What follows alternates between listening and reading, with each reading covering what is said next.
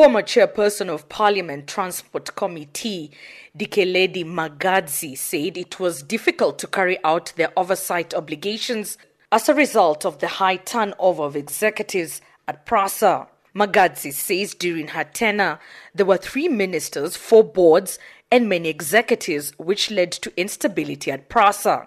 They also faced many challenges, including getting documents on the modernization plans for PRASA.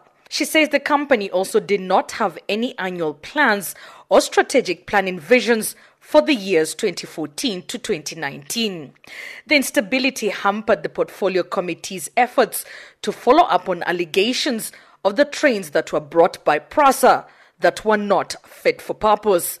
Whenever we wanted information, we want to do oversight, Mr. Molefe would always remind us that we are overstepping our mark with respect to the oversight that we want to do, and we are interfering with his fiduciary duties. And these were some of the things which actually we were experiencing with him. We had an oversight meeting that we wanted to go and see the toll trains. Magadzi admitted her committee failed in taking any action and bringing the Guptas and their associates to Parliament for questioning for alleged corrupt activities.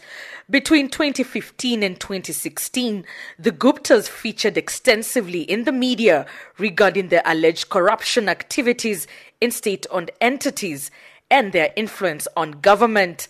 Magadzi says the Transport Committee was concerned about this and discussed engaging the Guptas but failed to do so. She said the committee decided not to do anything.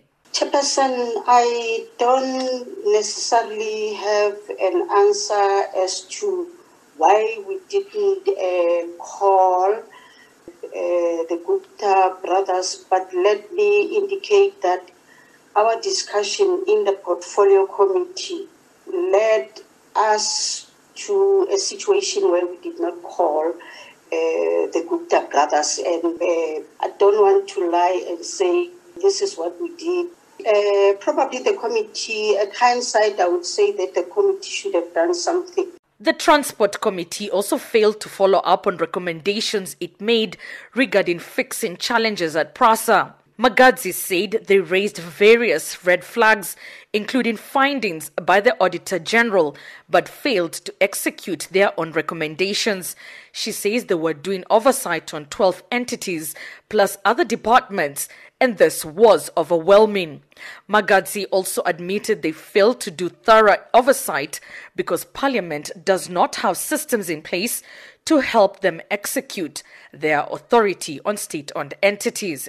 Many a times in the Portfolio Committee, we were raising lack of consequence management at PRASA, and we were also raising the question of repeat findings by the Auditor General, which actually were never being addressed by PRASA as such, and hence you see the irregular expenditure was growing and growing and growing.